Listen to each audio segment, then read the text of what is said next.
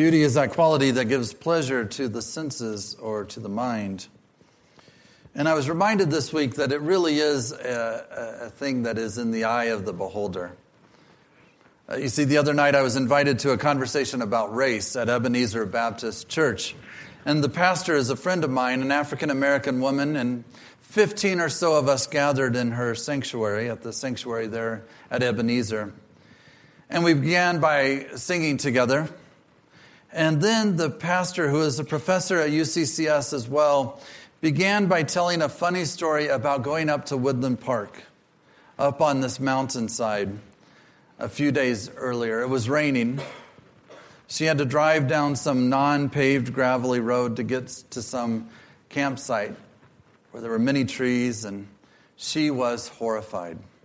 She was not feeling that at all. She said, "I'm from the south side of Chicago. Get me off this mountainside." And the whole time I kept thinking, get me to that mountainside, right? Take me there, you know? I'm like, that sounds perfect. She was not feeling it at all, and I was falling in love with the place. After this meeting is over, I said, I'm going to go up to her and ask for precise directions to this mountainside. I got to see this place. It brought not one bit of pleasure to her senses, but to me it sounded like someplace I'd like to get to know. What we find beautiful says something about who we are and where we've been and where we're going. If you want to know a friend in a different kind of way, say to her or say to him, what do you find beautiful? What do you find of beauty? And when they answer, don't let that be the end of it. Say, tell me about that. Tell me something about that. You'll get a glimpse into their soul, into what they value, into what nourishes them. I was talking to my wife, Marta, and I said, I'm going to talk about beauty. What do I know about beauty other than you, of course? Okay.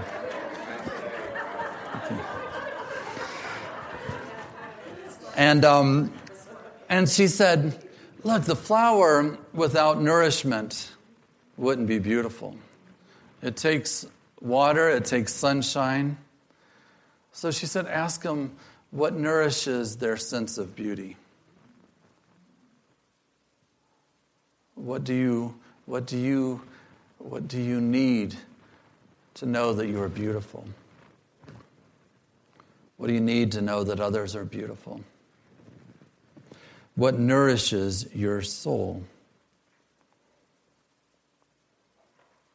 Stephanie, my pastor friend who convened this gathering on race, after we sang and after she told that story about Woodland Park, she did a most remarkable thing. She showed us a very tough video, a very difficult video. It was hard to watch. I can't even really describe it to you. It was so hard to watch. It involved a woman and her friend removing a blackhead. You know what I'm talking about? Like those little pimply things you get? That had been there 25 years.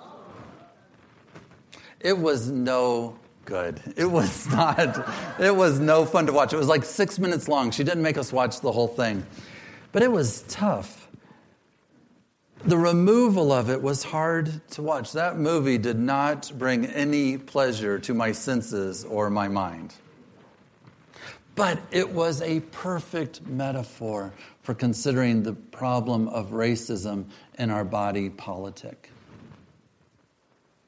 We talked about the video. We saw the removal of that difficult blackhead was like what it would take to remove racism from our body politic. It involved persistent effort in the face of neglect.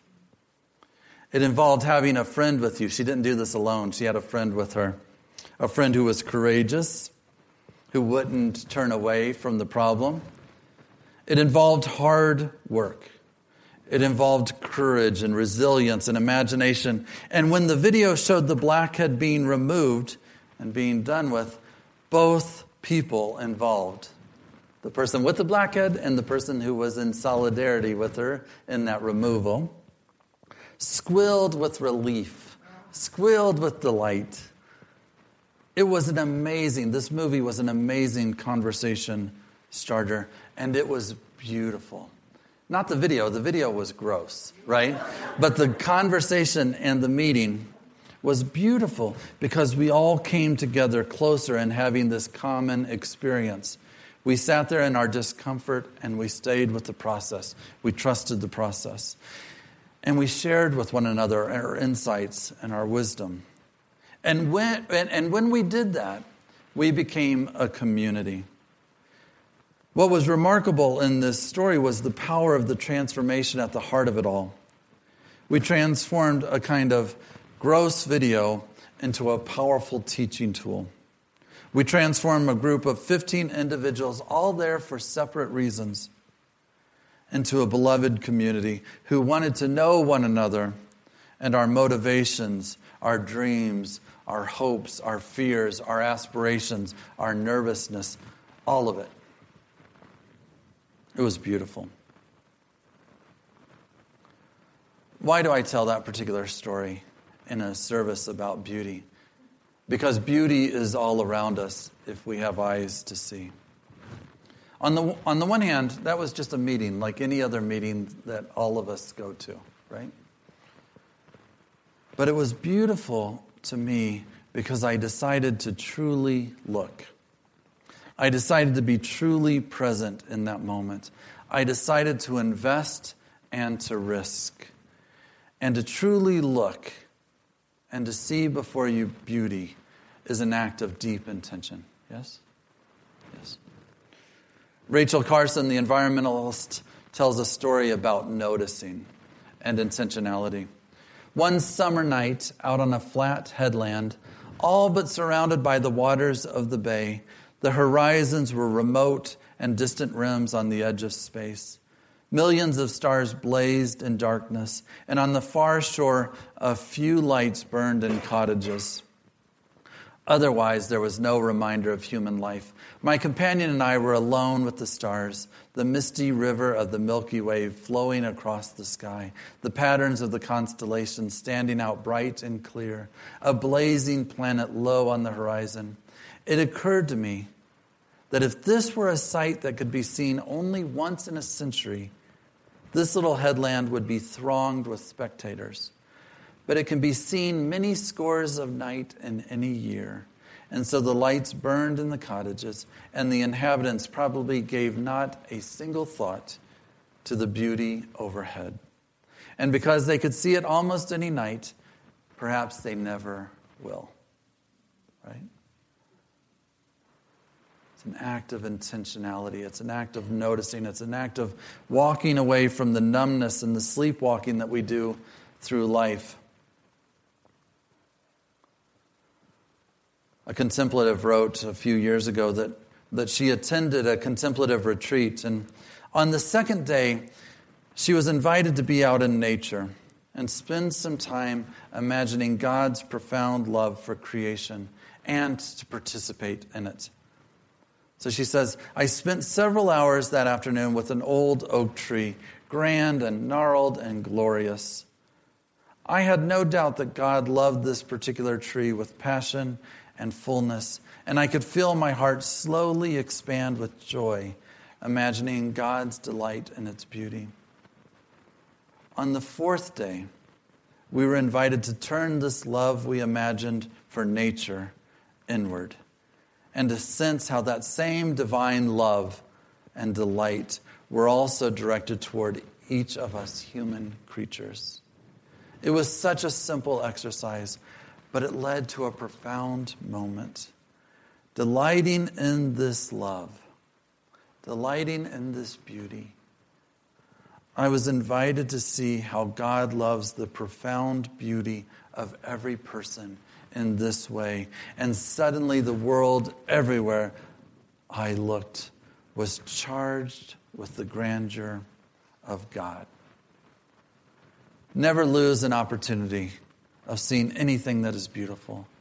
For beauty is God's handwriting, a wayside sacrament, the Eucharist of the oak tree, the communion of the beloved. Welcome it in every fair face, in every fair sky, in every fair flower, and thank God for it as a cup of blessing. How do we do this? How do we do this? First, I think we have to give ourselves over to it entirely. If we're not going to miss the wonder of all those stars in the Milky Way, if we're not going to be another one of those people in their cottages lost to the miracle and the beauty of the stars and that oak tree, we have to give ourselves over to it and see ourselves as agents of profound beauty. All right, so Babette's Feast. Anybody seen that movie, Babette's Feast? A few of you have. 1987, based on a short story. Babette is the heroine, the woman at the center of the story. And until recently, she had been a celebrated chef in Paris. But during the political riots of 1871, she lost everything. Her restaurant, her livelihood, her family. And she flees for her life to rural Denmark and is taken in by two aging sisters who are doing everything they can to keep alive a religious community founded by their father.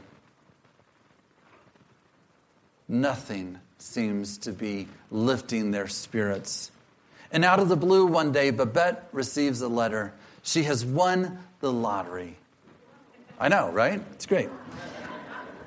Out of the blue. On the spot, she decides to provide a feast for these people who have tried so hard to keep alive this religious community. She wants to give them a proper French dinner. So she imports all the ingredients, the champagne and the wine and the liqueurs and all of the food. But not only that, but also the dinnerware and the silver cutlery and the tablecloths and the crystal glassware. And the film zeroes in on the beauty of that table. It's extravagant abundance. At first, they're frightened and suspicious, but pretty soon they mellow into gratitude and thanksgiving. And as the scene unfolds, as the last scene comes, they kind of all stumble out of their feast, a little drunk, very happy, and they go to the village square, and around this fountain, they sing songs of thanksgiving, and they dance together. After all these years, they finally touch the wellspring, and their hearts are overflowing. And someone says to Babette, "Now that you are rich, surely you will be going back to France." Can you imagine what she says? She says, "Rich? What are you talking about? I spent the whole lottery on this feast. Every penny I had went into that banquet." An extravagant sacrifice is in one sense wasted because these poor peasants cannot really comprehend the magnitude of the gift. And by morning, when they're sobered up, they'll probably have lost much of its benefit. But no matter, the banquet table is set before them anywhere. In her no-holds-barred generosity, Babette offers these broken, dispirited souls a taste of reassurance that their long lives of faithfulness have not been in vain. You too can taste beauty, she says. The act of self-giving, giving ourselves completely over to that abundant extravagance at the heart of all creation, brings new realms into being. It shows what God is like in new and different ways. God is the prodigal who squanders God's self. Isn't that beautiful?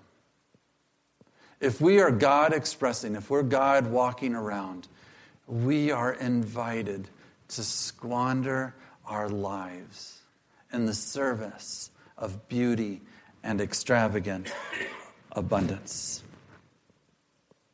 Does that make sense? Here's how I wrote it a few years ago. I'll close with this. The first part is about grace. The second part is about screwing up. All right? Understand? And the third part is about the beauty and extravagance at the heart of all creation. All right? So let's begin. Mostly life is like this, it's called. Sometimes life is like this. A minister friend, Meg, was invited to moderate a forum between two groups that, truth be told, would each rather the other not exist. One side spoke and shouted. The other side spoke and shouted. Words passed like light, invasive and all-encompassing, but little understood. Exhausted, the combatants turned to Meg. Have you anything to add? If you're in this camp, Meg said, God loves you. If you're in that camp, Meg said, God loves you. And she sat down. Grace abounds. Grace abounds. Sometimes life is like this. I once went to a meeting with my district executive in Delaware in the Unitarian Universalist tradition where I'm ordained. We have all this hierarchy and, rules and regulations and all this silliness. Sometimes life is like this. I went to a meeting with the district executive in Delaware. Assuming I knew her position, I joked with her. Oh, yes, I'm a Unitarian Universalist Christian, but my Christology is appropriately low. What is wrong with the high Christology, she said. 2 weeks later, I learned that she left our place for a Catholic place. Assuming I knew her position, I forgot to hear her voice. Assuming I knew her position, I forgot to invite her into conversation. Presumption abounds. Presumption abounds. But mostly life is like this. On a Thursday afternoon, I said to the one I value and trust, should we go to the water for the day, spend some time on the bay? Yes, I think so. We drove. She sang the songs of her childhood. We watched a sunset. We heard a dog bark. The boats slowly made their way under the bridge. A Navy pilot navigated his craft. The woman at the Back Creek Inn gave us directions to a cafe where we were served wine and laughter. Life abounds. Life abounds. Beauty abounds. Beauty abounds. Above us there is beauty. Below us there is beauty. To our right, to our left, there is beauty. Behind us, before us, all around is our beauty. If we look, if we notice, if we engage in acts of intentionality, and if we surrender ourselves to the beauty that is before us, if we give ourselves over to the extravagant abundance and the beauty at the heart of all things. May it be for you, my friends. May it be for you.